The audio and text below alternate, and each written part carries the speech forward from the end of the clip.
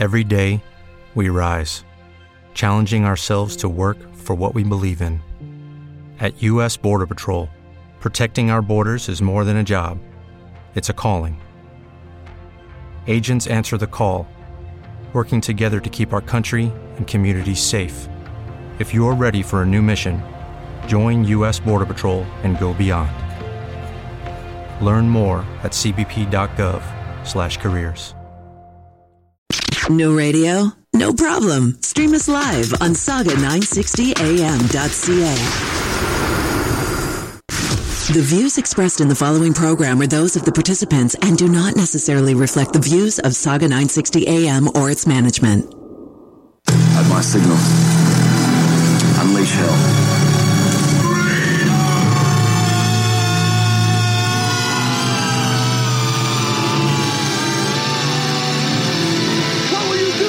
Freedom! We're gonna fight!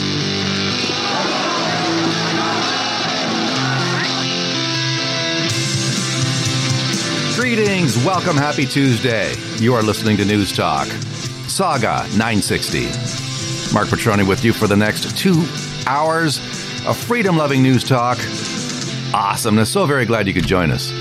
If you'd like to give us a call, always happy to hear from listeners just like you. 416-640-0200. On this edition of the best, most hard-hitting 2 hours of news talk radio in the country, the radical left, including, of course, our federal government and their war on manufacturing and the resource sector in this country, and its devastating loss of jobs, all part of the ongoing destruction of our economy, claims another scalp. Ford Motor Company laying off hundreds of workers at its assembly plant in Oakville. Is Chrysler plant, is the one in Brampton, is that next? How long have they got? Ask yourself that question. Economic Development Minister Vic Fedeli is going to be joining us at the top of hour 2. Looking forward to chatting with Vic. It's been a little while. The Ford government doing everything it can to encourage manufacturing to continue here.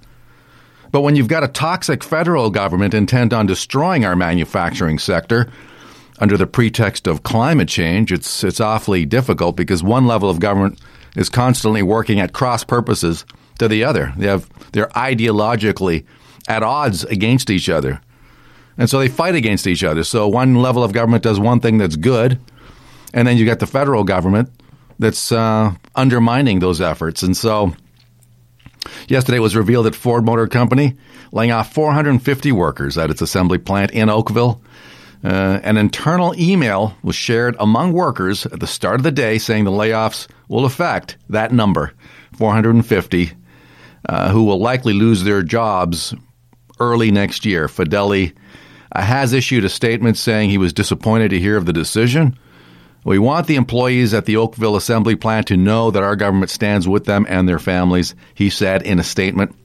And about 12 minutes from now, Jocelyn Bamford of the Coalition of Concerned Manufacturers and Businesses of Canada, the president of that organization, is going to be joining us. She is all over this story like Justin Trudeau on blackface. She's got it covered and will be joining us, as I said, just minutes from now. Dave Thomas, president of Unifor, Local 707, said that Ford has also notified the union it will be eliminating one of 3 shifts in the plant's auto body shop and reducing assembly line speed. Layoff notices will be sent out to, the most junior, I guess, of the 450 employees at the facilities in early November. That's according to Thomas. But will that stop Unifor from attacking the pro-business policies of the Doug Ford government? Fat chance. Not going to happen. By next election, whether it's federal or provincial, you can count on that union to be backing far-left policies that will actually undermine the union's own membership. I have no doubt about that. But, hey, that's just the way these people roll. Anyway, so I guess this news comes as Ford plans to end its production of the Ford Flex. I've driven one of these things. You know what? They're nice to run. Not the most attractive vehicles in the world. But I don't know. I found it to be a pretty solid vehicle. I ran it for about maybe a few days or so. Look, it's just cheaper to make vehicles elsewhere. That's just the reality. I mean, we we appear to care more about our carbon footprint than we do jobs. And so, at least most of it, well, look, the government supposedly cares more about its carbon footprint, unless you're Prime Minister Blackface who needs to travel with 2 planes, one for his ego and another one to carry his huge wardrobe and makeup. And so the left in this country, including big labor, media, and of course the liberals, are dismantling our economy. If you voted for more liberalism in Ontario, well, enjoy the pain that goes with it. But hey, don't worry. Justin Trudeau's going to stop the climate from changing, don't you know? Yeah, he's going to stop the oceans from rising, so it's all good. But the hemorrhaging continues, and that's not good for the workers, of course, and their families are going to be suffering. And to that end, I mean, it's not just the big manufacturers like Ford, it's the smaller ones as well. For years, Peter Gossman ran a manufacturing operation in Richmond Hill.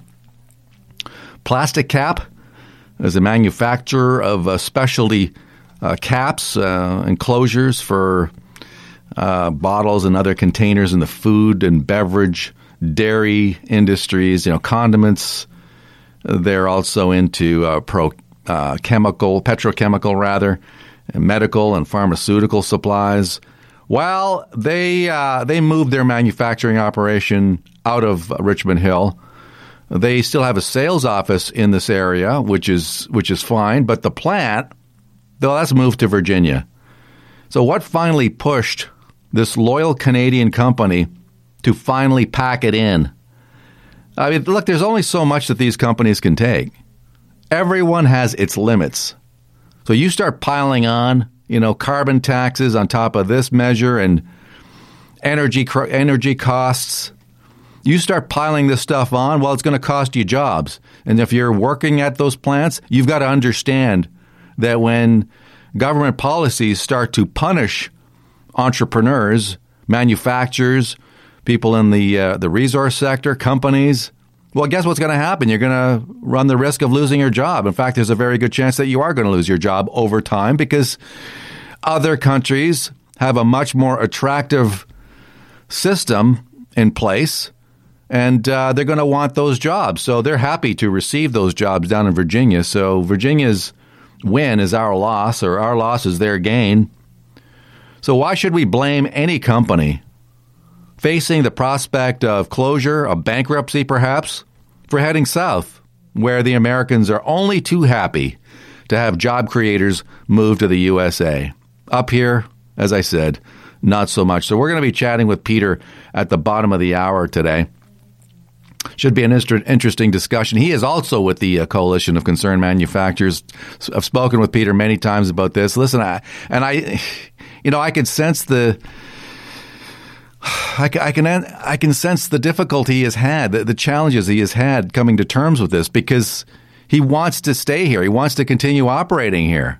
But at the end of the day, if you're facing the survival of your company, if you're balanced on a knife edge, and then you've got all these policies, including the banning of single-use plastics, which hasn't actually gone into place yet, but that's the direction they want to go. And when you have governments in place that are openly hostile to your business, well, how long can you fight these people? I'll tell you, Jocelyn Bamford, she is a fighter, and she's going to be on hand in about 7 minutes from now to talk about this Ford situation and how the threat remains here, that when you've got a federal government in place that seems intent on undermining the manufacturing sector, we've already seen it. We've already seen it in the resource sector, of course. I mean, they have lost, billions of dollars, literally billions of dollars in investment has hemorrhaged out of this country as a result of its ongoing issues as far as stymieing and thwarting the efforts of the resource sector. And of course, all of that is adding to the ongoing issues as far as national unity is concerned. I mean, we've got a Wexit, a rally now coming up in Alberta, November the 1st. We've got a caller on the line. It is Rio. Rio, what's going on? Hey, just getting ready to go to work. I brought my dog in for gingivitis. He's got to get all his $1,500 worth of work on his teeth. So it's like whatever. And anyways, this Ford thing, it's funny, these Ford workers, it's funny how we feel sorry for them, but majority of them voted Liberal and NDP.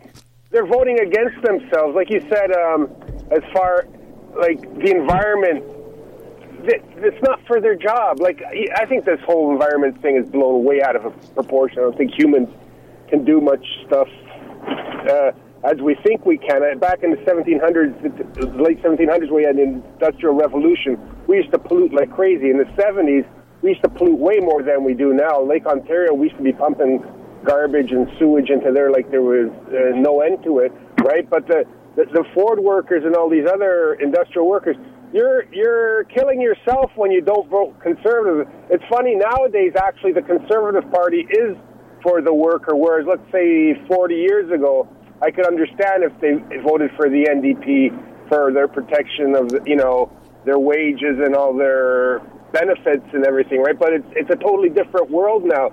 Actually, the NDP party is really anti-business. Yeah, where's Jagmeet Singh in all this? I mean, I'd love to see Jagmeet go down to Oakville right now, talk to some of his unionized buddies, talk to the union and say, listen, why don't we start supporting pro-business policies? But they're not going to do that. He's not going to do that because he's all in on climate change. And to him, shutting down these manufacturing operations, I mean, they don't come out and talk about it a lot, but they don't mind because in their world, they're so maniacally and sadistically anti-business now that they have no interest. They don't care about these jobs. They don't. These people are just absolutely gonzo. The old days, from the old countries, like even my father came from ex-Yugoslavia, being Croatian, but there was so many people who had high skills because there's nothing better to do. So you went to school and you became a mechanic or whatever.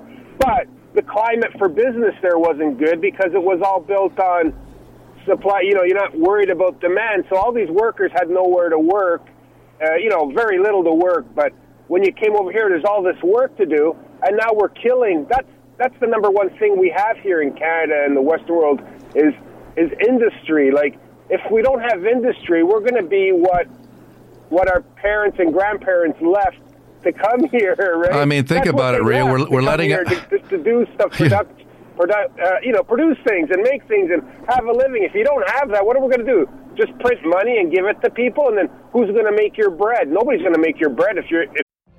What if you could have a career where the opportunities are as vast as our nation, where it's not about mission statements, but a shared mission? At U.S. Customs and Border Protection, we go beyond to protect more than borders. From ship to shore, air to ground, cities to local communities, CBP agents and officers are keeping people safe. Join U.S. Customs and Border Protection and go beyond for something far greater than yourself. Learn more at cbp.gov/careers. Okay, round two. Name something that's not boring. A laundry? Ooh, a book club.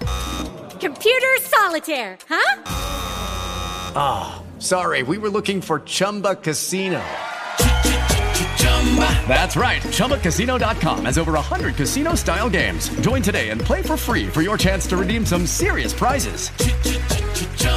ChumbaCasino.com. No purchase necessary. Void where prohibited by law. 18+ terms and conditions apply. See website for details. If you don't need to make the bread, it's ridiculous. Absolutely. Rio, listen, thank you for your call. I appreciate it. Yeah, I look forward to the rest of your show again, Mark. Well, thank you so much. And get your brother to call back too every now and again. I think he's mad at me because I had to from the election results. I was talking to a couple of people who are actually, more right-wing than me, and they're like really just more right-wing than you. Oh my. All right, buddy, thank you. Yeah, but anyway, take care. We got other stuff coming up, including poor old Joe Biden, former U.S. vice president, refused Holy Communion. Yeah, at a Catholic church in South Carolina on Sunday because of his staunch position in favor of abortion. Well, you talk about, this is the Catholic Church kind of taking a hard line here with poor old Joe. And it got me actually wondering whether Junior himself even bothers with trying to get Holy Communion. As he sold his soul to the globalists completely, does he even try? It was interesting. I was reading something, I don't know how true it is, but Jerry Butts, apparently a Roman Catholic, practicing Roman Catholic. I mean, how do you reconcile that? On one hand, trying to destroy the country, and inflict enormous pain on people, disrupt our economy. And then on the other hand, you go in and, forgive me, Father, for I have sinned. I mean, how does that work? Anyway, this is Biden attending a worship service at St. Anthony Catholic Church in Florence. This is in South Carolina. Attempted to receive the sacrament, and the former vice president rebuffed by the church's pastor, Father Robert E. Morey, because of his support for abortion. The quote is, "Sadly, this Sunday, I had to refuse Holy Communion to former Vice President Joe Biden," Morey told the Florence Morning News. "Holy Communion signifies we are one with God, each other, and the church. Our actions should reflect that." Got to take a quick time out. And when we come back, we'll be chatting with Jocelyn Bamford about this Ford situation. And Peter Gossman's going to be joining us at the bottom of the clock. And Vic Fedeli at the top of next hour. So lots going on today. Don't go away.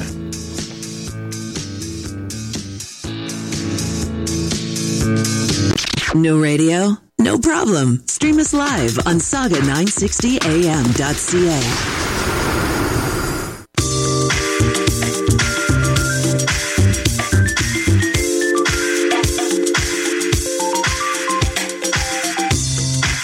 You're listening to the Marc Patrone radio program.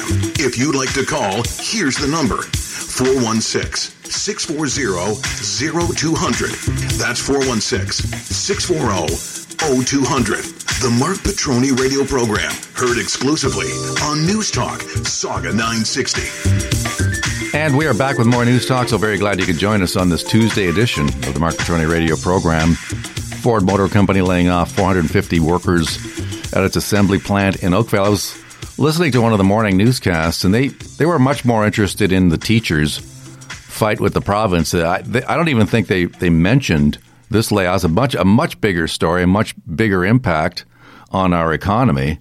Very disappointing, but not entirely unexpected from the liberal media, which is doing its best to cover for Junior's failed economic policies.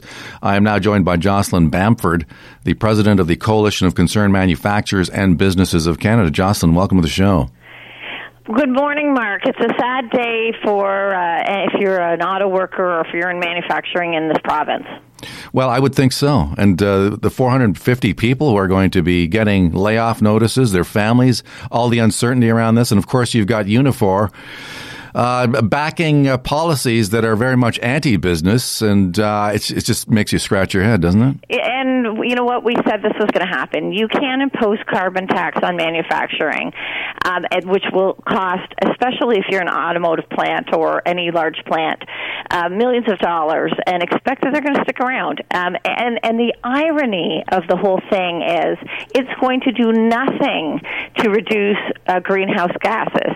So everybody that voted Liberal voted for manufacturing out the door. They voted to pay more in taxes, and they voted to do nothing for the climate. So all those folks should be really mad. And if you were a member of Jerry Diaz's union, you should be furious because he decided that virtue signaling on carbon tax and paying a carbon tax, which will do absolutely nothing for the environment, was more important than your job. And so you should be furious because this is just the beginning. It's not the end. We saw in 1 week, we saw Husky layoffs. Now we see Ford layoffs, and there are plenty more to come because lots of people were waiting to see the outcome of the election to make decisions on moving their business or moving their growth out of Canada. Yeah, I was going to ask you about that. I guess was Ford just waiting to see the results of this election, or did they plan the layoffs anyway, but they figured, well, we're going to announce these, but we don't want to have any kind of impact on the election, so we'll just wait until after it's over to announce it? Yeah, God forbid those large companies would want the average voter to understand the economic impact of any party's proposed policy. Like these guys are also part of the problem because large companies and companies in general need to speak up against policies that are going to ruin our economy. But instead, they listen to their government affairs people and they sit on their hands and they allow this whole thing to unfold because ultimately they're looking at their global business, and if they have to move someone somewhere from A to B, they'll do that. And that is why it's very important for us to understand the unintended consequences of these economic policies and be mindful when we vote what's going to happen. Because I am telling you, this is the beginning of the exodus of manufacturing. But Gerald Butts and Justin Trudeau and Jagmeet Singh don't really care about that, because the faster they can get rid of manufacturing, the happier they are. Yeah, I mean, is Chrysler next? Of course, there's that big Brampton facility that's, has been the source of some concern. Well, how much longer before Chrysler says, you know what, the atmosphere here in Canada is not conducive to continuing its operation, so sayonara, we're out of here. Yeah, we're not competitive. We don't hit any of the competitive benchmarks. We don't have a competitive tax regime. We don't have competitive energy cost. We have carbon tax. You add it up. We have red tape. We have regulation. It's not the place you would look to have your business. And I believe you're going to be talking to Peter later, and he's going to tell his story on why he had no choice but to move his business outside of Canada. And it is a cautionary tale. Yeah, I mean, Ford, I'm sure they don't really have a whole lot of loyalty to the workers. It's a huge conglomerate, but a smaller manufacturing operation, it's an agonizing decision, especially if you're a patriotic Canadian who wants to stay here, wants to continue operating here, but at the end of the day, you're forced really to make the kind of decisions that unfortunately cost jobs right here in Canada in the GTA. Absolutely, and it's Sophie's choice. You have to choose between the employees that you love, that have worked for you for a very long time, and keeping your business afloat. And so what are you to do? You have to choose to keep your business afloat even though you don't want to. Your first choice, and I've talked to many business owners that have made decisions on whether they're going to keep their plants here, if they're going to move outright, or if they're just going to move growth. Their first choice is to grow here and expand jobs here. But increasingly, the policies of both the Liberals and the NDP and the Greens leave you no choice but to relocate your business. And that is a tragedy, because remember that if you look at businesses in Canada, 92% are 100 people and below.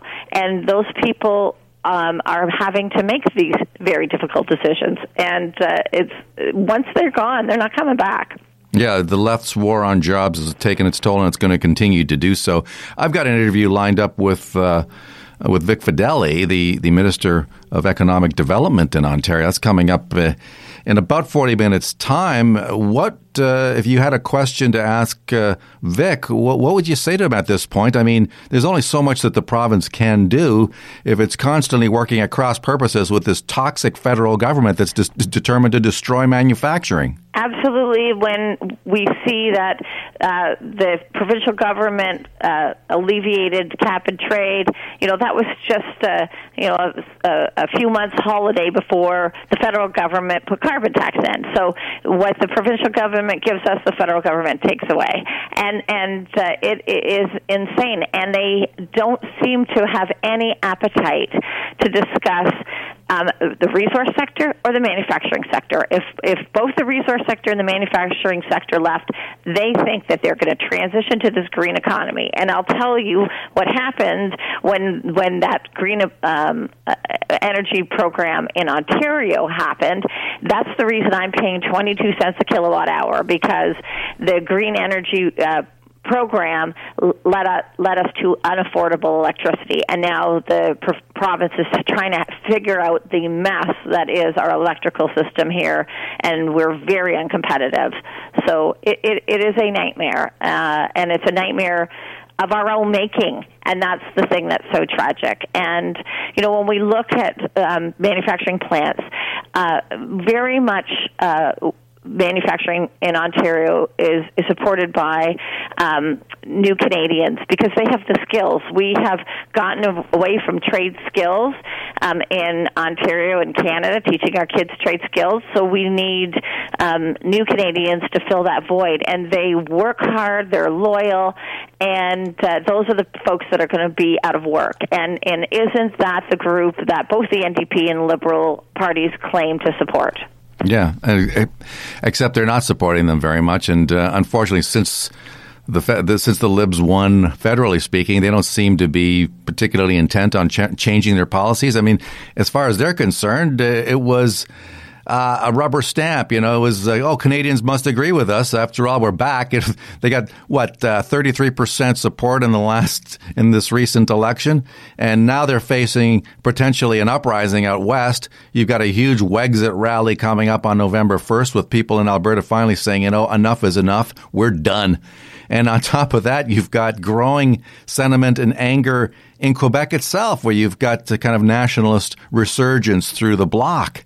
I mean, what is going on with this country right now? And to what degree are these economic policies exacerbating the problem?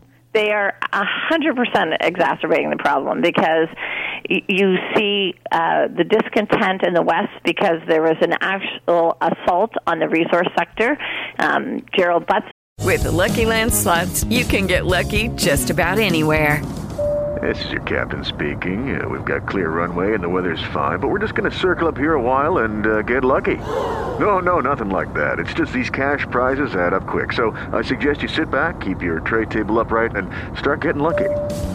Play for free at LuckyLandSlots.com. Are you feeling lucky? No purchase necessary. Void where prohibited by law. 18+ terms and conditions apply. See website for details.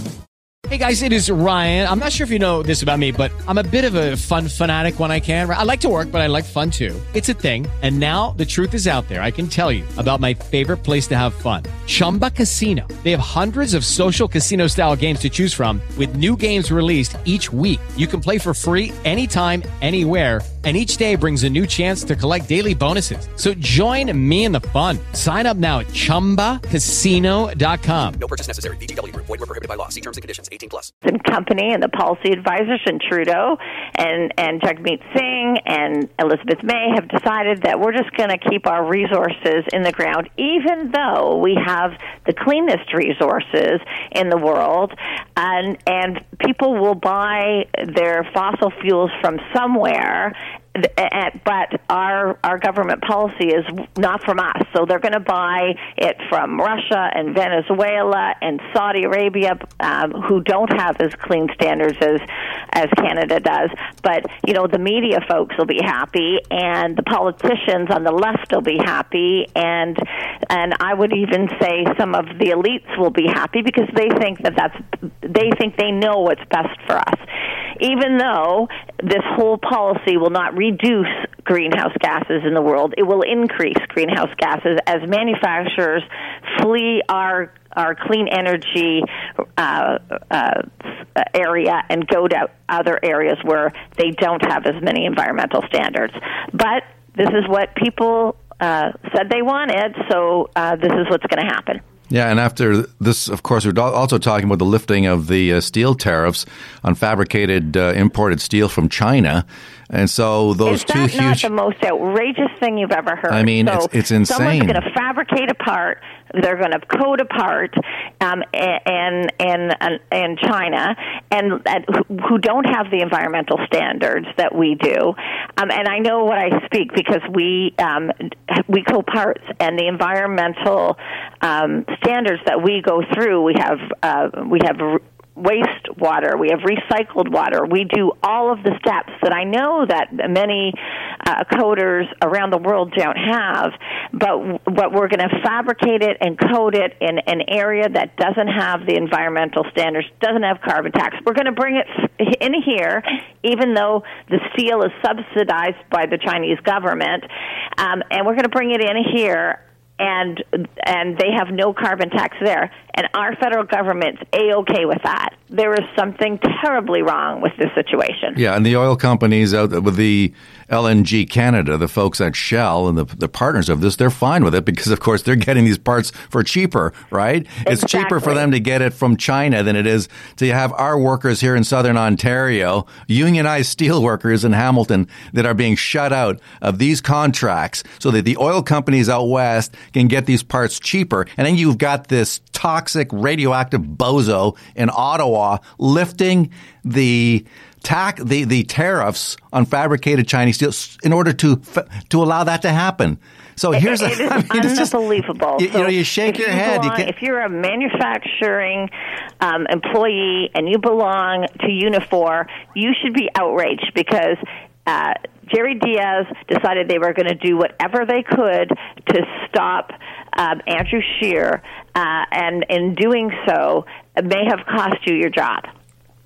Well, something's very wrong here. Somebody's. You know what? I'm not going to say it, but it just smells really, really bad.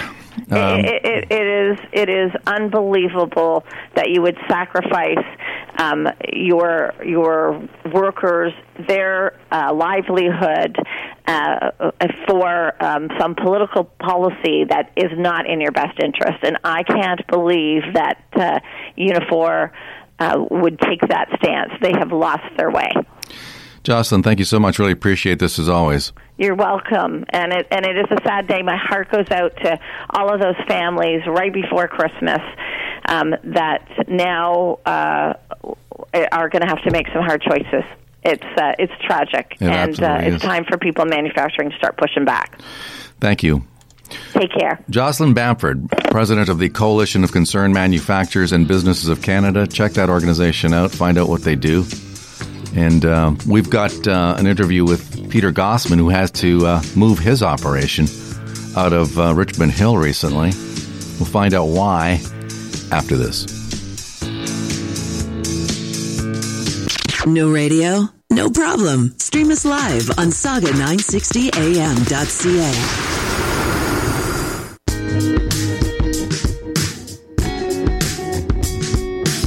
You're listening to the Marc Patrone radio program. If you'd like to call, here's the number. 416-640-0200. That's 416-640-0200. The Marc Patrone radio program, heard exclusively on Newstalk Sauga 960. And we are back with more News Talk, so very glad you could join us on this Tuesday edition of the Marc Patrone radio program. And by the way, if you don't get a chance to catch the entire show, or maybe there's parts of it that you'd like to hear later on, you can always find a podcast of this show available at saga960am.ca. Maybe you want to listen to it all again because it's so good. The show is so awesome that listening to it a second time brings about even more revelations. I gotta call it. And we are joined by Peter Gossman, who's a terrific guy. He's also with the Coalition of Concerned Manufacturers. But he's a businessman, been in business for many years in the plastics industry. This is an industry really that has had the crosshairs across its forehead now for quite some time under this Liberal government. They, of course, they announced a ban anyway of single-use plastics. Their policies, as we heard from Jocelyn Bamford, relative to carbon taxes, energy prices, just adding to the cost. And unfortunately, it reached a breaking point for his company, Plastic Caps, and they were forced really under fear of having to close to move and relocate to Virginia. Peter, welcome to the show. Morning, Mark. How are you? Excellent. Thank you. What led to that decision ultimately? What was there a final straw kind of deal? No, it's like the analogy that businesses and people don't react until it's too late. The analogy being the frog in the boiling water. If you leave him there and the water heats up, the frog will stay there till he dies. If the water is boiling to begin with, he jumps out, right? So that's how it was with us. We wondered why is it we're not getting ahead? We started 13 years ago, and company was in pretty rough shape when we got there. Needed a lot of revitalization, a lot of funds, and thought we were getting ahead.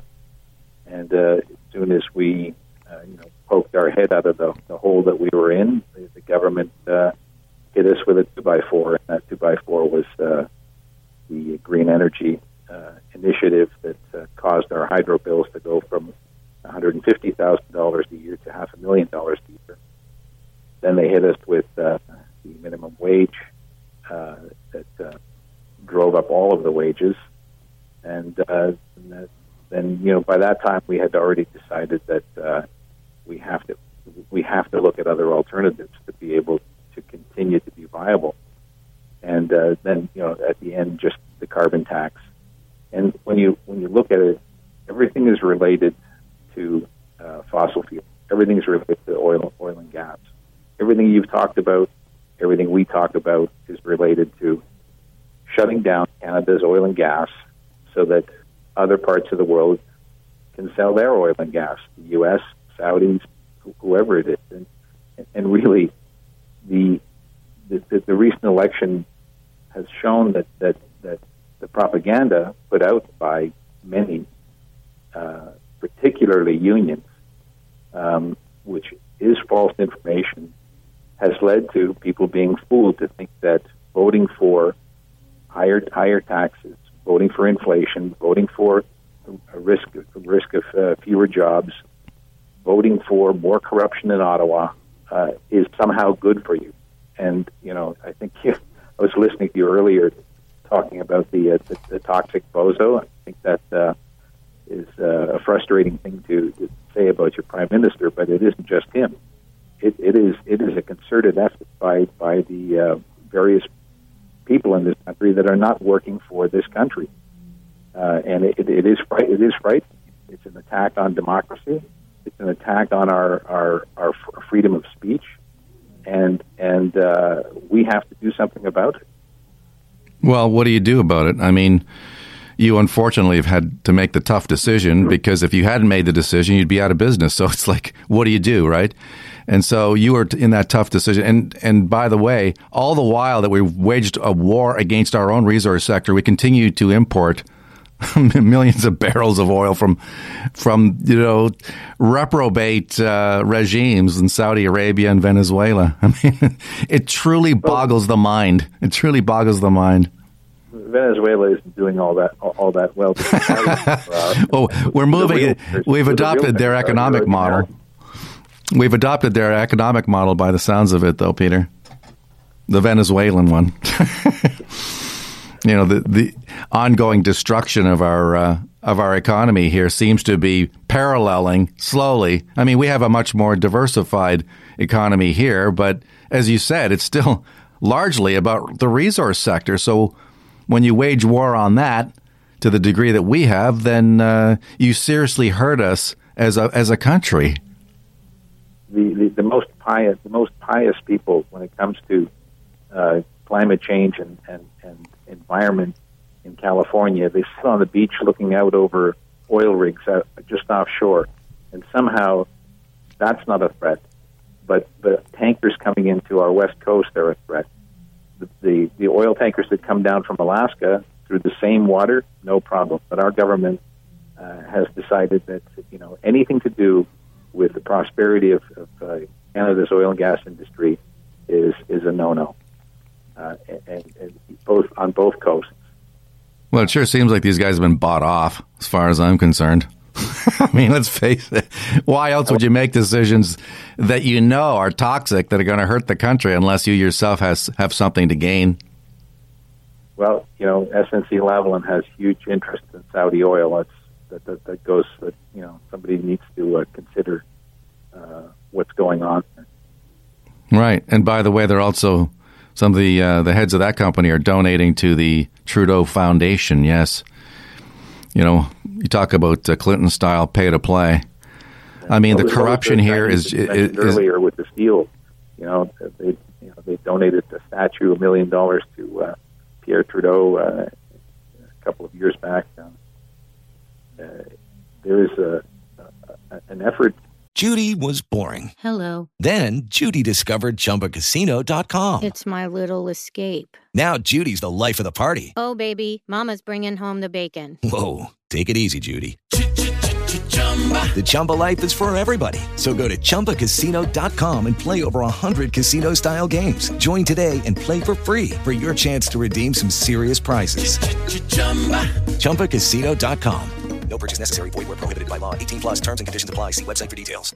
Hey guys, it is Ryan. I'm not sure if you know this about me, but I'm a bit of a fun fanatic when I can. I like to work, but I like fun too. It's a thing. And now the truth is out there. I can tell you about my favorite place to have fun. Chumba Casino. They have hundreds of social casino style games to choose from with new games released each week. You can play for free anytime, anywhere. And each day brings a new chance to collect daily bonuses. So join me in the fun. Sign up now at ChumbaCasino.com. No purchase necessary. VGW Group. Void where prohibited by law. See terms and conditions. 18+.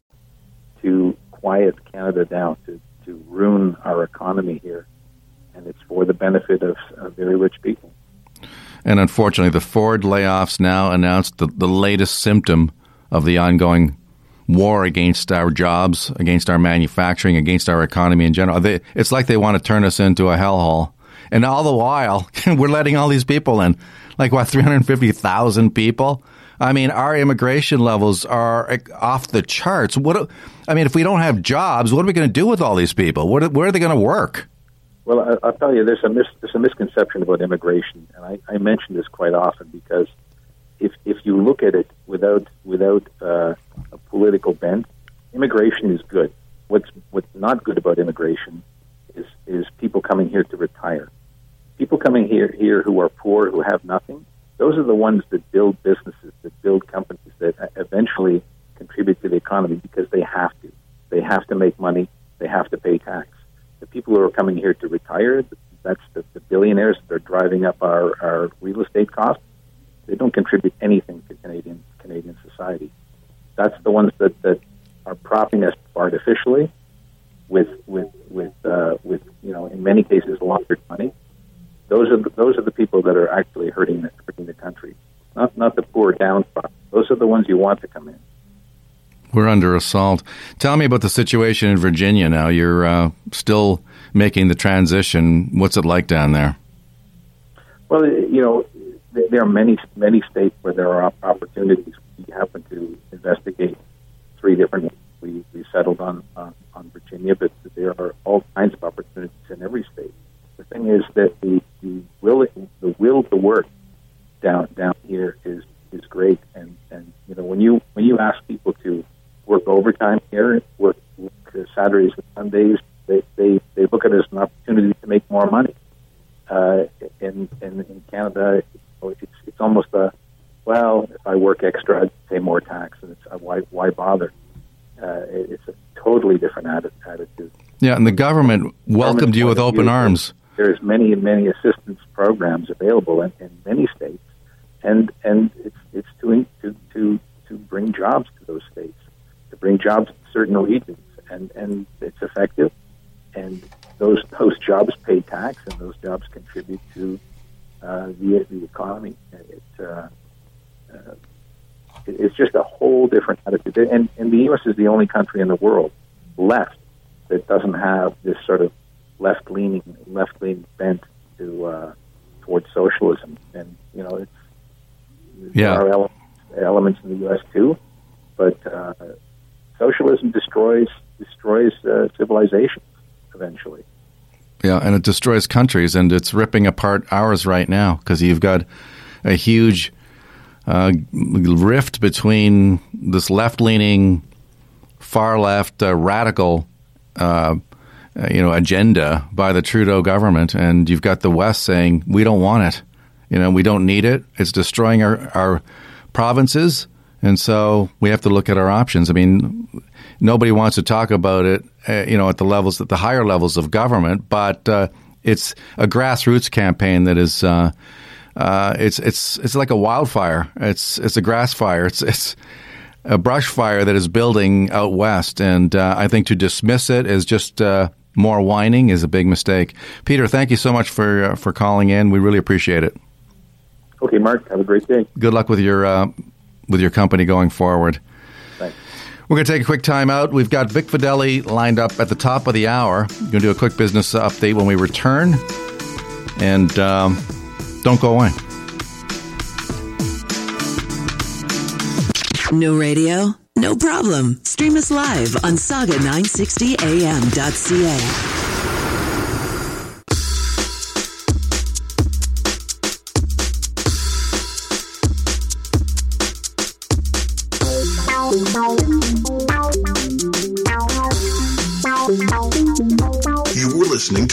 Patrone radio program. If you'd like to call, here's the number. 416-640-0200. That's 416-640-0200. The Marc Patrone radio program, heard exclusively on Newstalk Sauga 960. And we are back with more News Talk. So very glad you could join us on this Tuesday edition of the Marc Patrone radio program. Once again, it is available on podcast. The boss has informed me to tell you, and so I'm doing my bit for the team. Story in the Canadian press, Prime Minister Justin Trudeau is to meet with Governor General Julie Payette at Rideau Hall today to confirm that he intends to form government. Oh boy. Trudeau's Liberals won 157 seats. Wow. In last week's federal election, 13 short of a majority. Oh, so close, Canadian press? So close. The party entered the campaign with 177 seats and will now need at least one party's help to pass legislation in Parliament.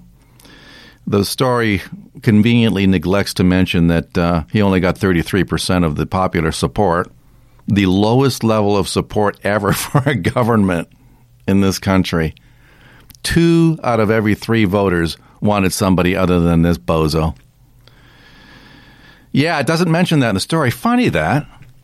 It's just an odd kind of neglect. I mean, if you're going to mention that they won 157 seats and that it's just 13 short of a majority, Canadian press, I mean, doesn't it warrant mentioning that he only got 33%, that he lost the popular vote to the Conservatives? Does that, I don't know, maybe is that not relevant in this story?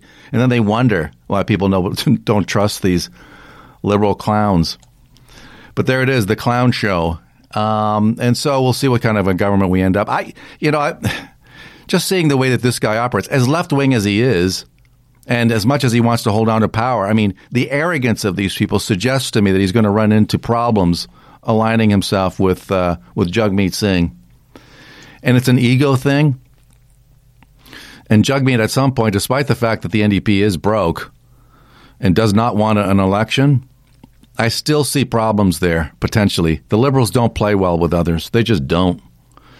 Unless they absolutely want to. And I mean, you go back to 2004 or 5, where they had to cut a deal with the NDP. Paul Martin did, making promises to Jack Layton at the time. Well, he broke some of those commitments. He just didn't. I'm going back a ways, and Dan McNeague would know this, having been there at the time. I seem to recall that the government, and I'm working from memory, mind you, that Martin didn't even come through with the commitments that he made to Jack Layton at the time, which wasn't necessarily a bad thing. You know, lying to socialists is almost justifiable. Let's have a quick look at the markets. A lot of red. We've got the Dow, but flat. Really, we're talking about flat here. Dow Jones just down 2.27 points, so it's flat. The NASDAQ down a little bit more than that, down about 15 points. That's down to 0.18%. Stocks like Beyond Meat getting, clobbered, down almost 21%, down $22. Their results yesterday were mixed, hardly terrible, but the market is punishing that stock today. Apple also down, Google down $23.60 after missing estimates yesterday. That's down about 1.83%. Tesla also down over 2%. Amazon down. So a lot of these tech stocks taking it on the chin today, which explains the overall index down by about 16 points. Not devastating, but it's down about 0.1%. Oil is also down about 1.6%, down 89 cents to $54.92 on West Texas Intermediate. Brent also down about a little less than 1%. Gold also down. I told you there was a lot of red here. So no flight to safety today. Down $8. Down a little over 0.5% on gold. Silver down even more than that, down a little over 1%. So that's the situation as far as the markets are concerned south of the border. Up here, we're also down and down about 70 points. So down even more so up here than south of the border, with Air Canada's third quarter profit falling as a result of the ongoing woes facing Boeing and its 737 MAX and the grounding of that aircraft. So here's Air Canada feeling the pinch as a result of that. Air Canada says it earned $636 million in its latest quarter. That's down from a little over $700 million in the same quarter last year, as it worked to deal with the grounding of its fleet of Boeing 737 MAX aircraft. Chief Executive Kalin Rovanescu, says that the grounding of the aircraft during the peak summer season prevented the airline from realizing its full potential. The Boeing jets were grounded earlier this year following 2 fatal crashes in 5 months. And I guess we're also looking at word of a probable rate cut south of the border as the United States grapples with some of the data suggesting that it might be facing some economic concerns, although that may be overstated. So much of this is political. So much of this is the media clown show trying to diminish Trump ahead of next year's election. But there was a story out of CNBC this morning. Even while the stock market breaks out to new records, the Fed survey, that's the Federal Reserve down there, which sets interest rates, base interest rates, finds elevated concerns over recession, growing divisions about the outlook of the monetary policy, and worries about the economic policies of both President Trump and the Democratic contenders for the presidency. Well, at least they had the wherewithal to mention the fact that you've got these communists running in the Democratic Party, all except for Tulsi Gabbard, who appears the only one who isn't pushing for the destruction of the country. But according to the survey, nearly 80% of the 43 respondents believe the Fed will cut rates at its meeting this week, the third cut this year, but 63% of respondents believe the Fed will pause in its rate cuts for the remainder of the year. So they're predicting a cut this time around and then a pause for the rest of the year, which kind of makes sense, I think. I mean, we've had a lot of word from the White House saying, we need to cut rates and get down. So you've got this kind of dual message coming from the... Judy was boring. Hello. Then Judy discovered ChumbaCasino.com. It's my little escape. Now Judy's the life of the party. Oh, baby, mama's bringing home the bacon. Whoa, take it easy, Judy. The Chumba life is for everybody. So go to ChumbaCasino.com and play over 100 casino-style games. Join today and play for free for your chance to redeem some serious prizes. ChumbaCasino.com. No purchase necessary. Void where prohibited by law. 18 plus terms and conditions apply. See website for details. Hello, it is Ryan, and we could all use an extra bright spot in our day, couldn't we? Just to make up for things like sitting in traffic, doing the dishes, counting your steps, all the mundane stuff. That is why I'm such a big fan of Chumba Casino. Chumba Casino has all your favorite social casino-style games that you can play for free anytime, anywhere with daily bonuses. That should brighten your day a little. Actually, a lot. So sign up now at ChumbaCasino.com. That's ChumbaCasino.com. No purchase necessary. VGW Group. Void where prohibited by law. See terms and conditions. 18 plus. The White House on one side is saying, things are good. Stop believing the media that is predicting the end of the world. As far as our economy, we're in good shape. Certainly, we all know that the unemployment rate down there is at 50-year lows down there. And so that's another indication. And when you've got such low levels of unemployment, then it tends to push up the overall wage rate, which also has an impact on inflation. And so those types of things are at play here as the Fed weighs its options going into what is certainly expected to be a rate cut. What are we going to do up here? I don't know. I would suspect that maybe we'd be at least looking to match a quarter-point cut on this side of the border. We did not match their cuts previous, and I wonder how much of that was just aimed at trying to prop up our pathetic dollar, because of course, if our rates fall in tandem with the Fed's rate cuts, then potentially any positives that we might see relative to strengthening of the Canadian dollar versus the U.S. dollar that would have been mitigated In fact, probably wouldn't have happened at all. So we're trying to prop up a little bit, keep the buying power of the dollar, keep it from falling too much lower, especially given that oil prices, resource prices have been meandering. And, of course, when you've got lousy resource policies aimed at destroying our manufacturing and resource sector, then that's not going to be good for the dollar. So what are we going to do, push it down to 60 cents or maybe the high 60s like we saw it in the early 90s under that Liberal government? Going to take a quick time out, and we're expecting to hear from Economic Development Minister Vic Fedeli on the situation regarding Ford and what the government is looking to do about it. That's coming your way after this. No radio? No problem. Stream us live on saga960am.ca. Admiration I actually have for basic dictatorship.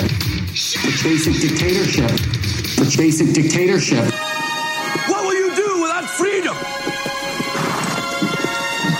Will you fight? At my signal, unleash hell.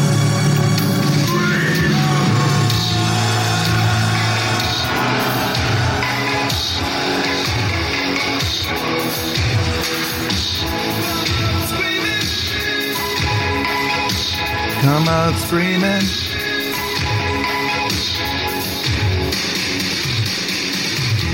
And we are back with Hour 2 of the Marc Patrone radio program, so very glad you could join us on this edition of the show right here on Sauga 960. What a great little station this is, I tell you. You could stay tuned here all day and hear awesome content.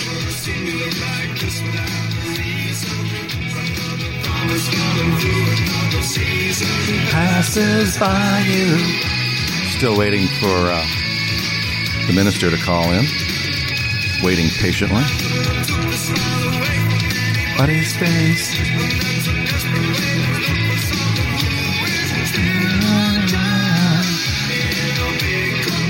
Here in Canada, like the mountainside. Stay alive, Canada. Well, there are people down south who think that Canada might not be staying alive for a whole lot longer, at least the way it exists. Yeah, there's a story in the Politico.com,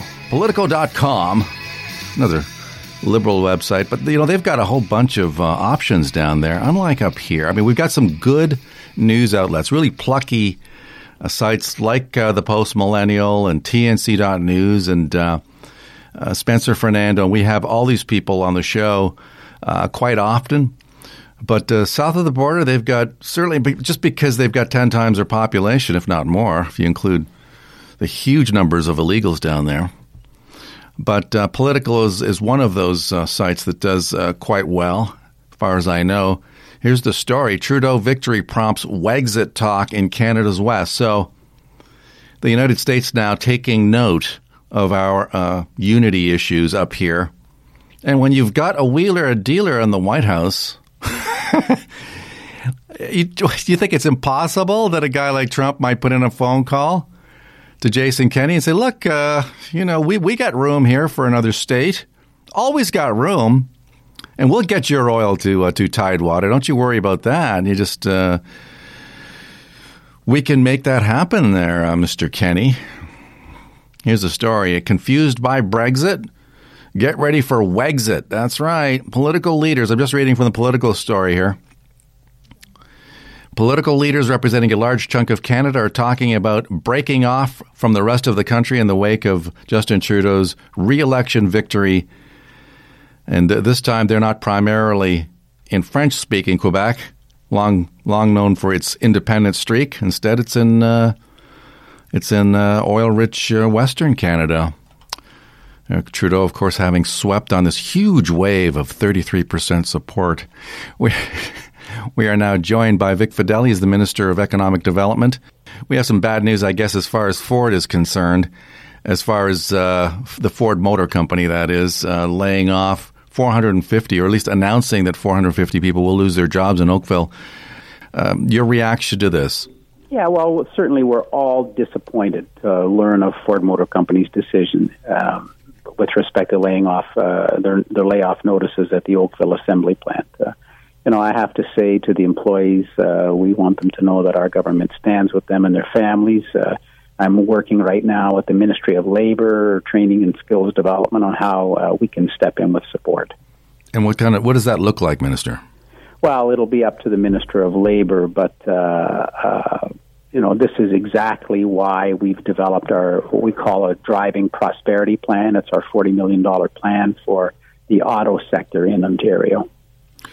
The company, I guess, blaming it on poor sales as far as the Flex is concerned, the Ford Flex. I guess they're phasing out this vehicle over time.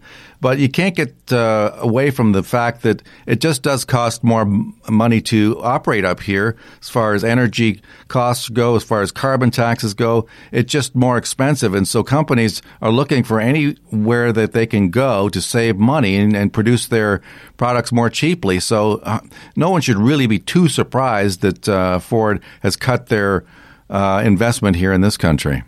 Yeah, it was not that long ago that the CEO of Fiat Chrysler actually told former Premier Wynne that she has made Ontario the most expensive jurisdiction to do business in all of North America. And that's why under Premier Ford, we took very, very swift action, Mark, to make Ontario, as you've heard us say many times, open for business and open for jobs. And by that's not a slogan. This is something we've done. We've reduced the cost of doing business in Ontario by $5 billion, and that's things like rolling back the WSIB premiums without rolling back the benefits, lowering corporate taxes, putting in what we call an accelerated capital cost allowance, which allows these companies to write off businesses. So that, quite frankly, sectors that had lost hope under the previous government now have a fighting chance. And since we've done all that, we've seen 272,400 new jobs come in Ontario since the election. But it wasn't enough to save these 450. And what's the future of the Chrysler plant in Brampton? Any word there? Well, we continue to talk with FCA and all of the companies. It's encouraging, of course, that Ford added 400 jobs in Ottawa in what they call their connected and autonomous research section. GM added 700 in Markham for that very same thing. Uber's opened in Toronto with 300. So we're seeing Ontario line up and prepare for the future. I must also mention Toyota with 8,500 employees in Ontario. They were just given the J.D. Power Platinum Award, third year now. They are the single best auto manufacturing plant in the world. So we know how to make cars in Ontario. We make 2 million of them a year, just a bit shy of Michigan at 2.06 million a year. So, we continue to show the world we know how to make cars and we're reducing the costs.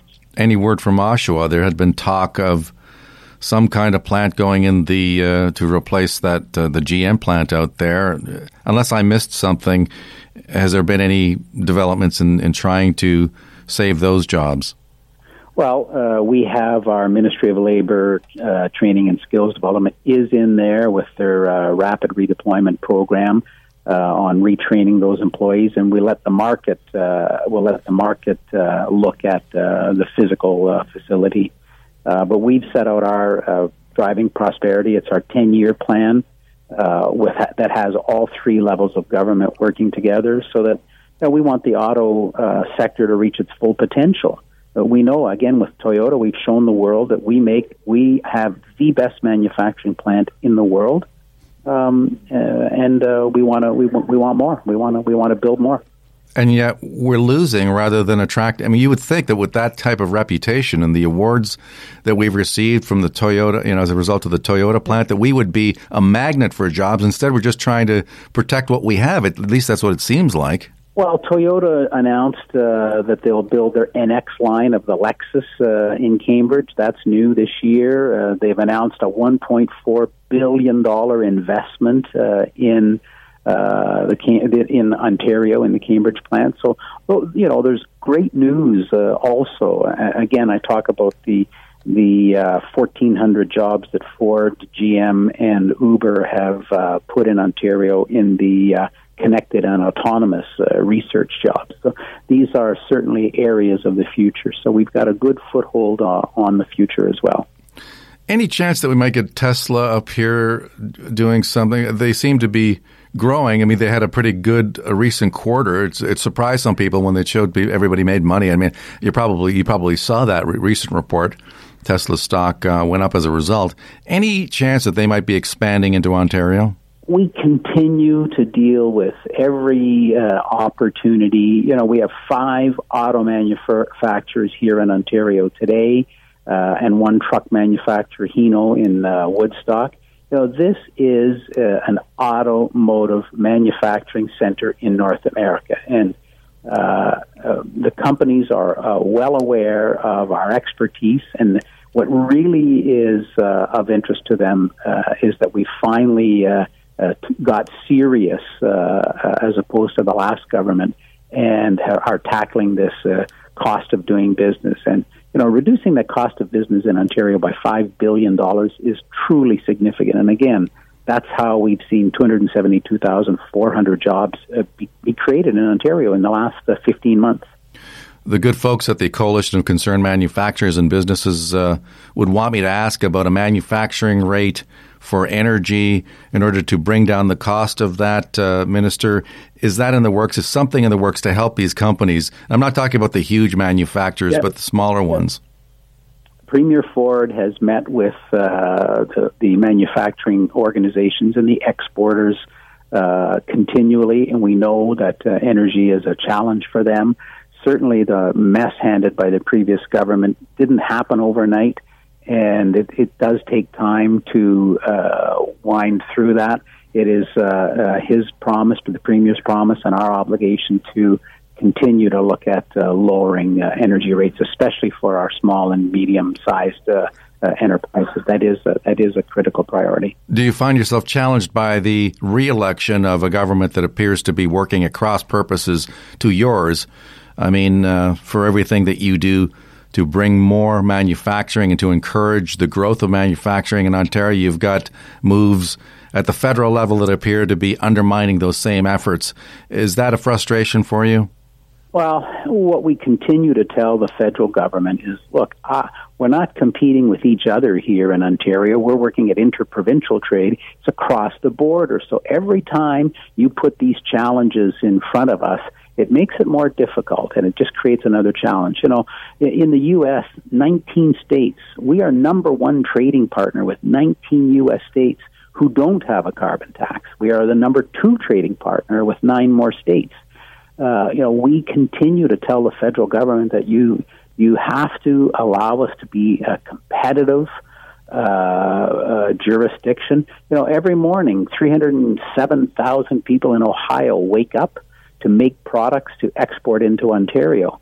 You know, two-way trade is very, very critical, and the more that the federal government puts burdens on us, the more these jobs continue to look at other jurisdictions. So that's why the Premier and our government is fighting so hard against this carbon tax. Minister, thank you so much. Really appreciate you coming on the show today. Thanks, Mark. Much appreciated. Minister Vic Fedeli. His portfolio is economic development in Ontario, and we appreciate him coming on the show to explain and to discuss some of the challenges facing the sector and what they're doing to offset those challenges. Lots more news talk to come. Don't go away. No radio? No problem. Stream us live on sauga960am.ca.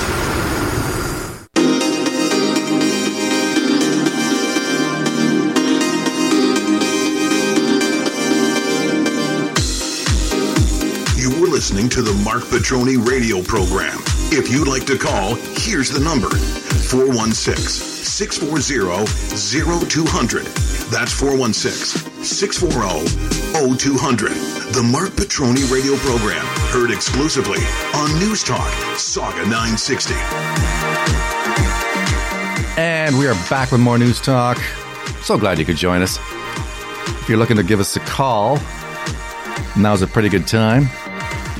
Like the man said, 416-640-0200. I mentioned the fact that former U.S. Vice President Joe Biden denied Holy Communion at a Catholic church in South Carolina this weekend because of his position in favor of abortion. I guess the priest there just said, I can't do it, man. I can't do it. Can't boot you out of the church, but we're not going there. And at the bottom of the clock, we're going to be hearing from Ruth Shaw, who's with the National Campus Life Network. She's with a pro-life group here in Canada based in Ottawa. She has some thoughts about this, and looking forward to hearing from Ruth in about 9 minutes' time. And it got me wondering as to whether or not even Junior, does he even go for communion? Did he sell his soul completely to the globalists? Not sure. Anyway, there was Biden attending a worship service at St. Anthony Catholic Church in Florence, South Carolina, attempted to receive the sacrament. Must have been kind of humiliating for Joe Bozo. Rebuffed. Once again, Father Robert E. Morey saying, dude, listen to yourself. We got Darko on the line. Darko, good to hear from you again. I thought you were mad at us there. No. I was going to call you yesterday, but it's getting near the end of your call, so I thought, get enough time to converse. Anyway, I've been listening. Don't worry. I'm glad. We hate to lose even one listener. So. No. So what? I think when it comes to the business and investment, I always said before that the conservatives are in now, or progressive conservatives. But if you're going to invest money in a business, you're looking long term, or you don't want to up and move in 4 years when the anti-business parties get in, and that's if I was in that field where I was going to invest that kind of money, I would be still sort of weary of Ontario. What business are you in? Okay, I got the Ford government, then I'm going to get the Liberal government again. Yeah, that's a good point. That's a good point. So these guys are in for 4 years, but you had the Liberal psychopaths in there for like 14. So it's like, is this just a temporary blip as far as constructive policies, and soon to go right back to the same destructive policies after if the liberal media decides that is successful in undermining Ford's support? What line of work are you in? What do you do? Are you? I'm in landscaping. You're in landscaping. Lawn maintenance, landscaping, and that kind of thing. So for me, it's there's no import export stuff. Other than we have the stuff with machinery that I find these days that cost of repairing, because the labor costs are so high, and the parts that you sometimes just want to buy a new machine. So and junk the old one. What about your energy costs, gas costs, fuel? I think when I started about 25 years ago, we were probably paying in around 70 cents a liter. So I don't know, it's 25 years. It's probably not out of whack right now. Right. But, it does, any expense hurts, right? Well, it's not like you're going to move your operation south of the border, your landscaping. You're here, you're doing a job in Ontario, but it's a very different story with the manufacturers. Yeah, because we're become more of service-oriented economy, but we rely on other aspects of economy to sort of support the service that generates something different. Because obviously, if you're a restaurant or a hair salon, it's you need people to have money to spend. And so do you have a staff? Do you have a staff contingent under you? No. Okay, so it's a pain in the butt. So either you expand big or you don't expand. So you're just your one man band kind of deal. Yeah, me and my brother, right? Yeah. Sometimes I may have a little bit of help. My nephew's still of age where he still will work or that or my brother's nephew, but mostly it's us two. We do most of it. I'd rather invest in a piece of equipment that makes me work faster than have to deal with all the garbage. With you always hear stories of somebody who's a slacker, and then if you let them go, I don't want to deal with lawyers and crap like that. It's like being a landlord in a lot of ways, right? So a good tenant actually probably feels bad because the landlord could take advantage of him. But if you're a bad tenant, it works the other way around. So it seems like, the bad apple's the one who gets away with the most, the way the things are set up now. Yeah. Would you expand if the environment was more conducive to that or not? I don't know. Yeah. Maybe not. I'm not sure. It's not more peace of mind for me to sort of work the way I work. But it's more. I think if you had, I'd rather have an older person who's reliable, who comes to work every day, or when they say they're going to come to work, than the younger guys. Work for 2-3 days and figure they got enough money to take 4 days, a 4-day weekend. People always talk about stuff like that, but that, I always look at it when you're a business. If you hiring people, you hire people because you have the work. Yeah. And if you have somebody who's unreliable for whatever reason, because they're, whether you have one major sickness is one thing, but when they're sick here or there a day a week or day or 2 days, you can't plan your work, right? Yeah, absolutely. And like I said, your customers expect you to be there. If I was paying for somebody, I'd want them to show up and do the work. So is the work ethic different amongst the young, do you think? Is that, I realize you don't want to broad brush every single person who's, under 30 or whatever, but... Honestly, because I have kids who are like 18 and 19, so my son likes to work. He's in university. In the summer, what I find, it's kind of a two-way street. When I was his age, I had no problem getting 40-plus hours a week where I worked. I wanted overtime. If there was there, I grabbed it. I find a lot of places only want you 2 or 3 days. I don't know why. Maybe they want a bigger pool to work from. I'm not sure. Yeah. But interesting. It seems to be like, the case, I go, how could, when you're off university and you got 4 months, like 25 hours, like what do you do, and they put in their applications for places, but I worked at textile factories, and I always had the 40 plus. Yeah. But I don't know why in our society now, that seems to be like, people who want to work that and get the overtime are looked at like, oh, why do you want to work 48 hours this week, right? Well, maybe it's because you end up paying a higher rate to the government. Yeah, but you know what? It's not that much. Come on, if I was to give you a free 8 hours, you'd take it, right? You're not losing money. Sure, you absolutely. may not gain quite as much, but you actually gain more because at time and a half, they're not taking that much more off you. Why, I don't like the government taking a lot, but are you hiring right now? You'll still net out a lot more. Are you hiring right now? No. I can do some work after my shift here at the radio station. Darko, 2 hours a day, you got some free time, right? How's your back? Yeah, it's not bad. I'm not in bad shape. Thank you, Darko. Appreciate the call today. Thanks, Mark. Bye-bye now. Bye-bye. Just getting back to this Wexit situation, I guess there's talk of this big rally out west. We'll see how big. I think the folks out west are going to be looking at the numbers and seeing if it's a mass rally. But this is the question, as I mentioned in the political story. Is it real? Yeah, people are mad. That according to Randy Hoback, a Conservative Party member in Parliament in central Saskatchewan who spoke with Politico. I've never seen it like this. Look, I don't know.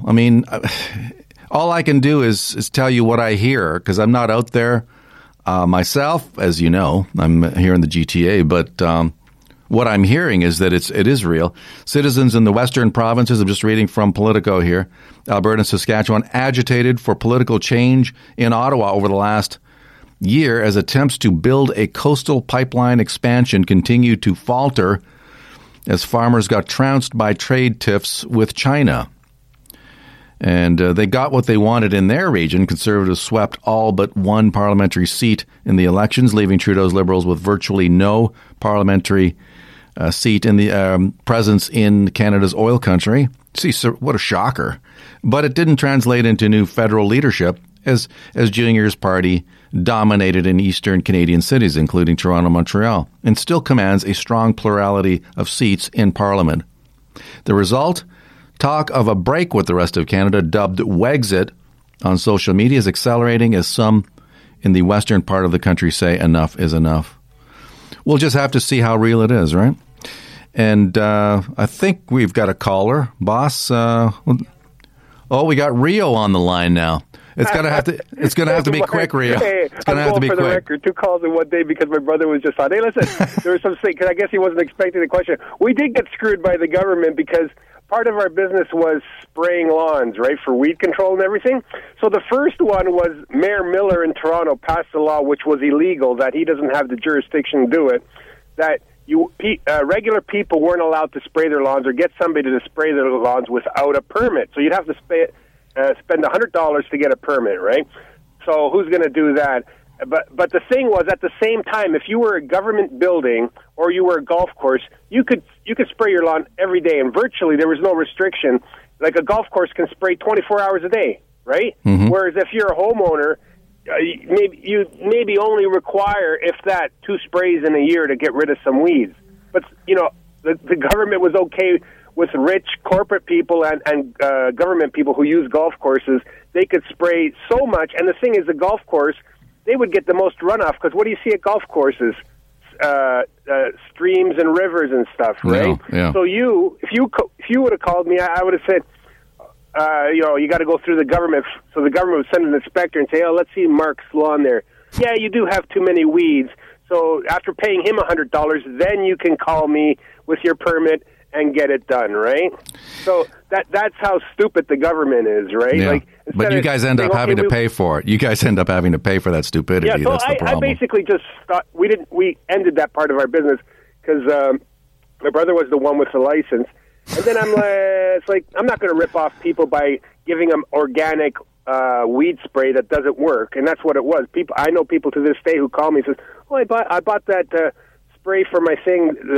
It doesn't work." I go, "Yeah, because they don't have an organic product that actually really works when you spray it on a thing, but they sell it." And I'm not a guy who's going to rip you off, right? So we just got out of that line of the business, which was an adjustment, right? Yeah. And we had the equipment, and like my brother said, nowadays we used to get equipment repaired all the time, but it's cheaper to buy a new equipment, so it's actually worse for the environment. We just, you want an old lawn? Here, take my mower. I don't want it anymore because I can buy a new one for almost the same price. When you're spending, things like lawnmowers cost $100 an hour to repair, just like your car. Rio, I got to wrap it up, buddy. Lawnmower. Got to wrap it up. Thanks for the landscaping lesson, though. I appreciate that. Anyway, take care. All right, got to take a quick time out. Then we're going to be speaking with Ruth Shaw, who's got some thoughts about Joe Biden's failed attempt to get Holy Communion in South Carolina. Hope he's humiliated. He deserves it. That coming your way right after this. No radio? No problem. Stream us live on saga960am.ca.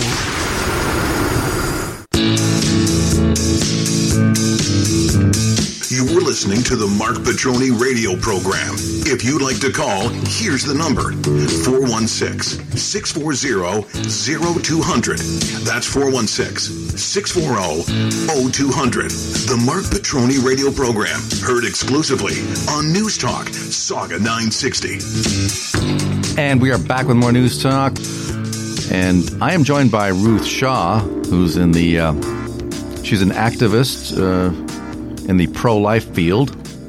She's with the National Campus Pro-Life Network. Is that right? Did I get that right? Ruth, and you are... Campus Life Network. Okay, and you're involved in reaching out to people at the university level? Yes. And trying to put forth your pro-life agenda, correct?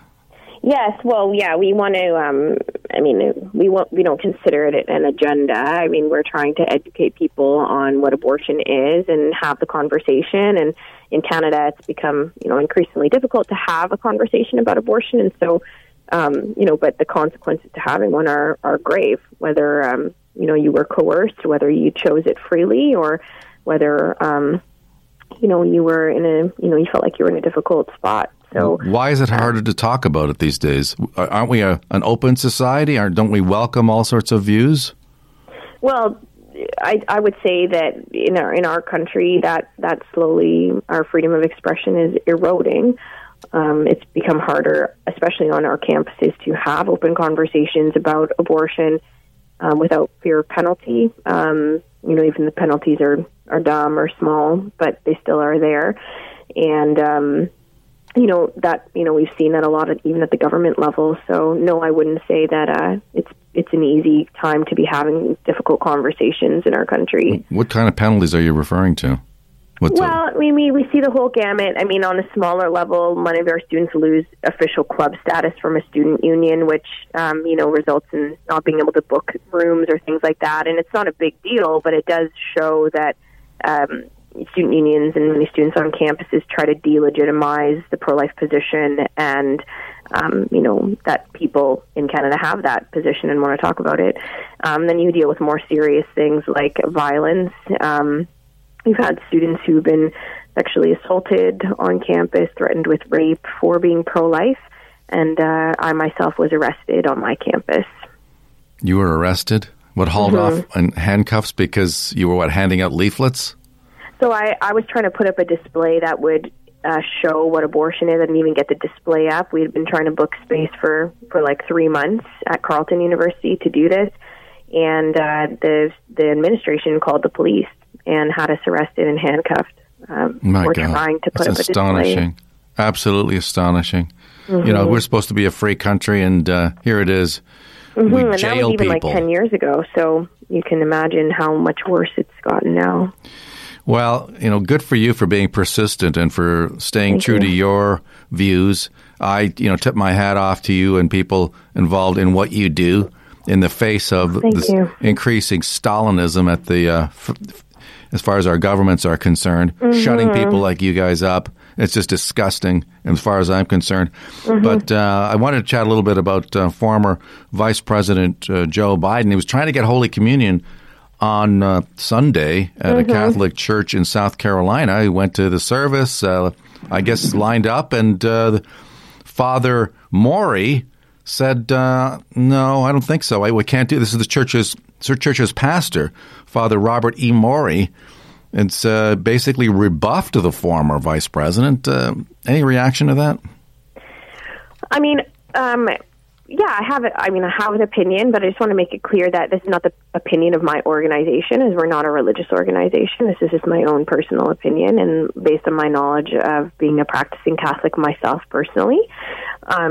But I mean, I think people who support abortion are not in line with the Catholic Church's views, and the Church believes that the Eucharist or the communion is the body of Christ, and if you are not aligned with the Church on very core, serious, fundamental things like the Ten Commandments, like killing children, then you should not be able to sort of pick and choose what areas of the Catholic Church you participate in, including having and receiving communion, which is the most precious thing that Catholics believe in as part of their faith. Well, we've got a prime minister in this country, of course, who's apparently a Catholic, a Roman Catholic, raised that way. And so should he be, I mean, I don't know if he practices. I don't know if he goes to a regular church service.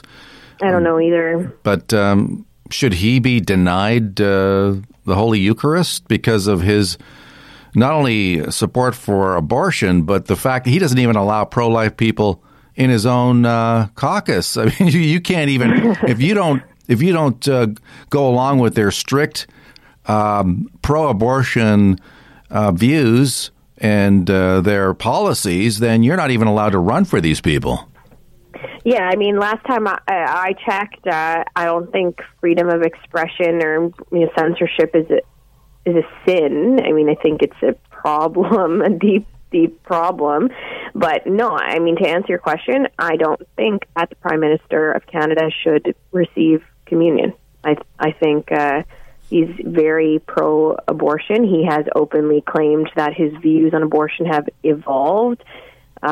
His family has a history with abortion, and he's trying to uphold that legacy. And so, no, I would not consider Justin Trudeau a practicing, strong Catholic. I mean, he can attend a church That's one of the issues we have in Canada. We're not nearly as strict in our churches on who can receive communion. So I wouldn't be surprised at all if he is regularly attending Mass and receiving communion. Yeah, well, I think Jerry Butts, too, if I'm not mistaken, a Roman Catholic, he may even be practicing. I read something about that. I stand to be corrected, but here are people in the heart of the Liberal Party steering the party towards ever more extreme views on the issue of abortion and claiming to be Catholics. So, yep. I mean, where's the church in all this? You know, I mean, maybe as far the church. You know, I went to a service a couple of Sundays ago, and they urged people to vote. They didn't say go vote for this party or that party. They just suggested that, you know, educate yourself on what people stand for. But they didn't say avoid voting for this party or that party. But I'm just wondering if, given the views of this party, that they should just come out and openly say, look, we can't suggest that you vote for them. We can't support them, and we suggest you look elsewhere. I mean, should the church go that far, do you think? Yes, I do. I think that the church has not benefited from being sort of lenient on these things. All it's done to the Catholic Church is make it sort of soft and wishy-washy. And when you know, there's a great quote from history. I forget exactly who said it. When you stand for nothing, then you fall for everything. And what is the church in Canada gaining? The Catholic Church gaining from being lenient? Like, certainly, it hasn't resulted in more people attending church. If anything, it's resulted in fewer people attending church. And yes, there would be a difficult period of people leaving the church because, like, if the church was to remain, strong on some things, there would be a natural sort of exodus, but then a return. And I don't think you're gaining very much from just choosing a softer stance on things and allowing people to receive communion. What does that say about, the people highest up in the church and how seriously they take their own faith? And if they're not taking it seriously enough to say, no, you can't attend here because you're not in line with our views, like Muslim churches do or mosques do and synagogues do, I'm sure, what does that say about our leadership? And yet you have this guy in South Carolina saying, standing up for the views of the church in that way. And this pastor, so makes you wonder if either he's going to get in trouble now for doing it. Yeah, he might. But South Carolina, correct me if I'm wrong, but is it not part of sort of like the Bible Belt down there in the States, or no? I'm not an expert in where, but I would think that would be part of it. Yeah, you're looking at South Carolina, Alabama, some of the southern Tennessee, some of the southern states. Yeah, so he might not, get in too much trouble. In the States, it's quite different. The church, Catholic Church, has so much influence over people, and I think they're willing to be to even stand up to a former vice president. Let's see what happens, but I certainly would hope that the church would operate in a stricter fashion, and I commend this pastor or this priest for doing that. I think it takes a lot of courage knowing who he was dealing with. Ruth, thank you so much for being on the show today. I really appreciate this. Yeah, you're welcome. Thank you for having me. And you're with the National Campus Life Network. How do people find out about your organization and support you? Yeah, you can go to ncln.ca/donate, and there you can see that we work with 21 campuses across Canada, and be very strategic with the way that we try to influence the next generation to reject abortion and discuss it at minimum. Yeah, at least be open to a discussion, something that the left seems to want to stop at every turn. Thank you so much once again. You're welcome. Thank you. Ruth Shaw with the National Campus Life Network will be back for the last scintillating segment of the Marc Patrone radio program after this brief timeout. No radio? No problem. Stream us live on Sauga960am.ca.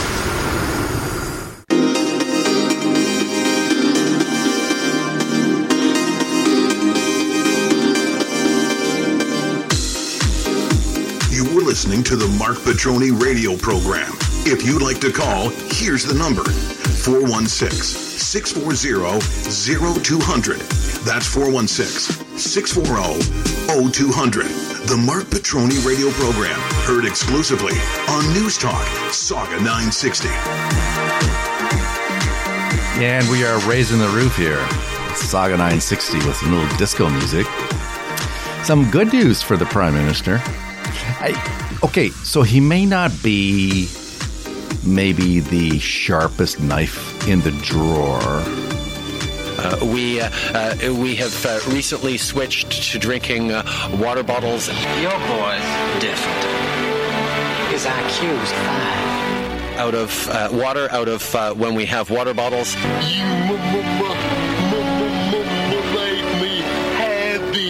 Out of a plastic, away from plastic. Mama, now you can have ice cream in heaven. Paper, like drink box water bottles. Goodbye, Mama.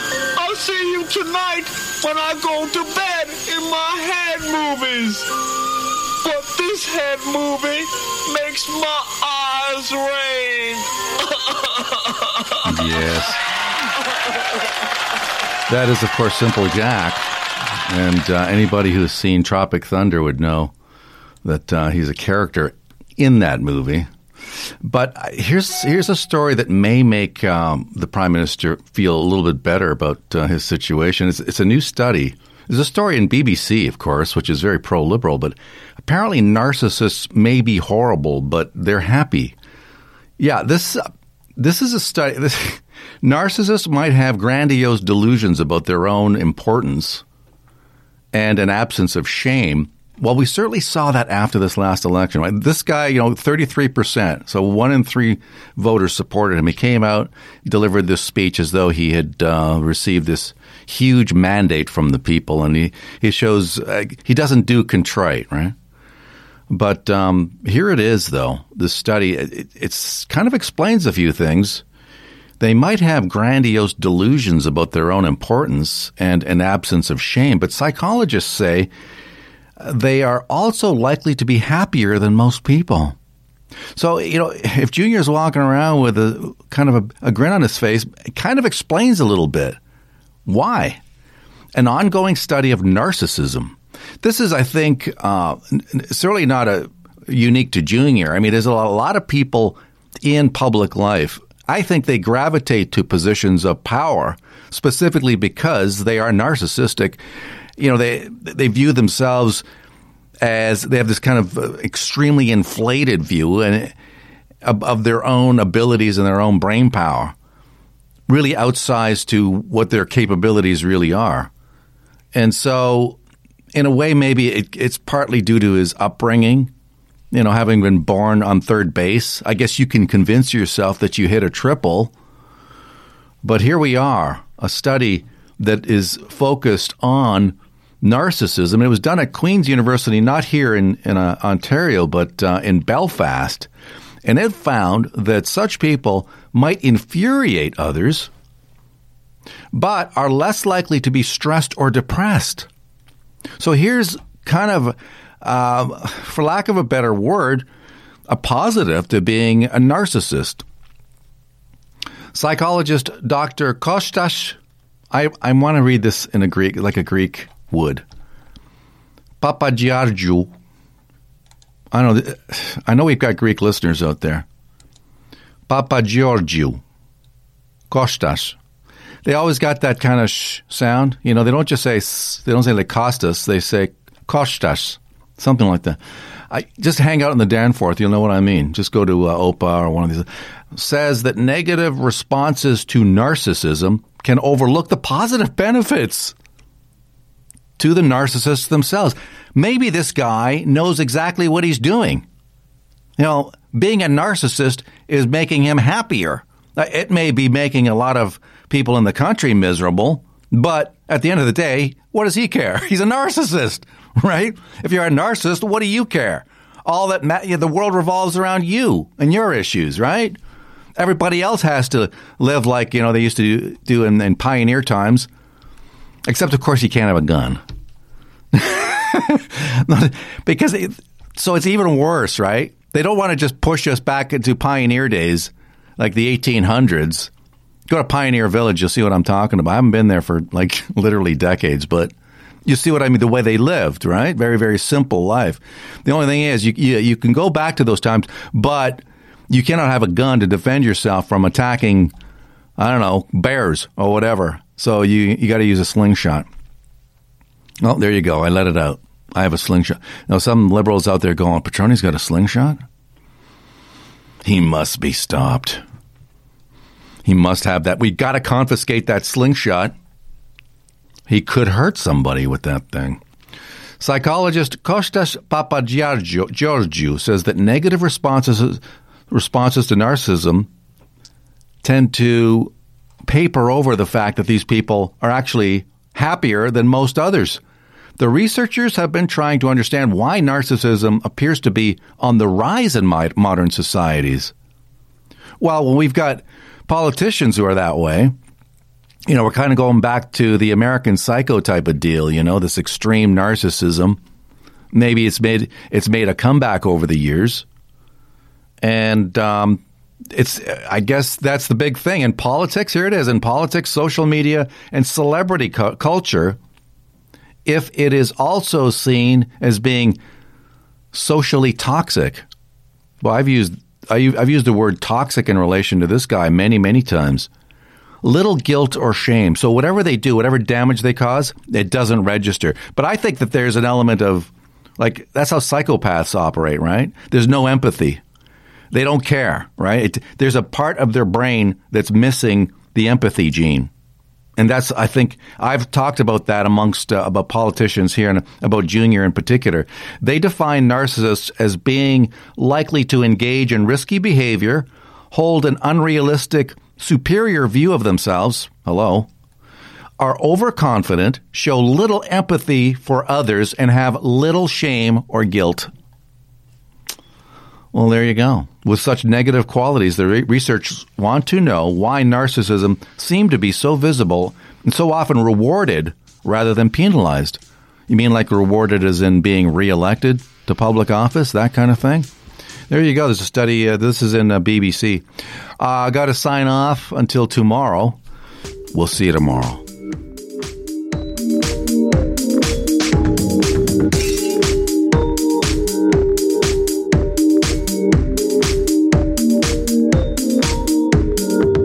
No radio? No problem. Stream us live on Sauga960am.ca.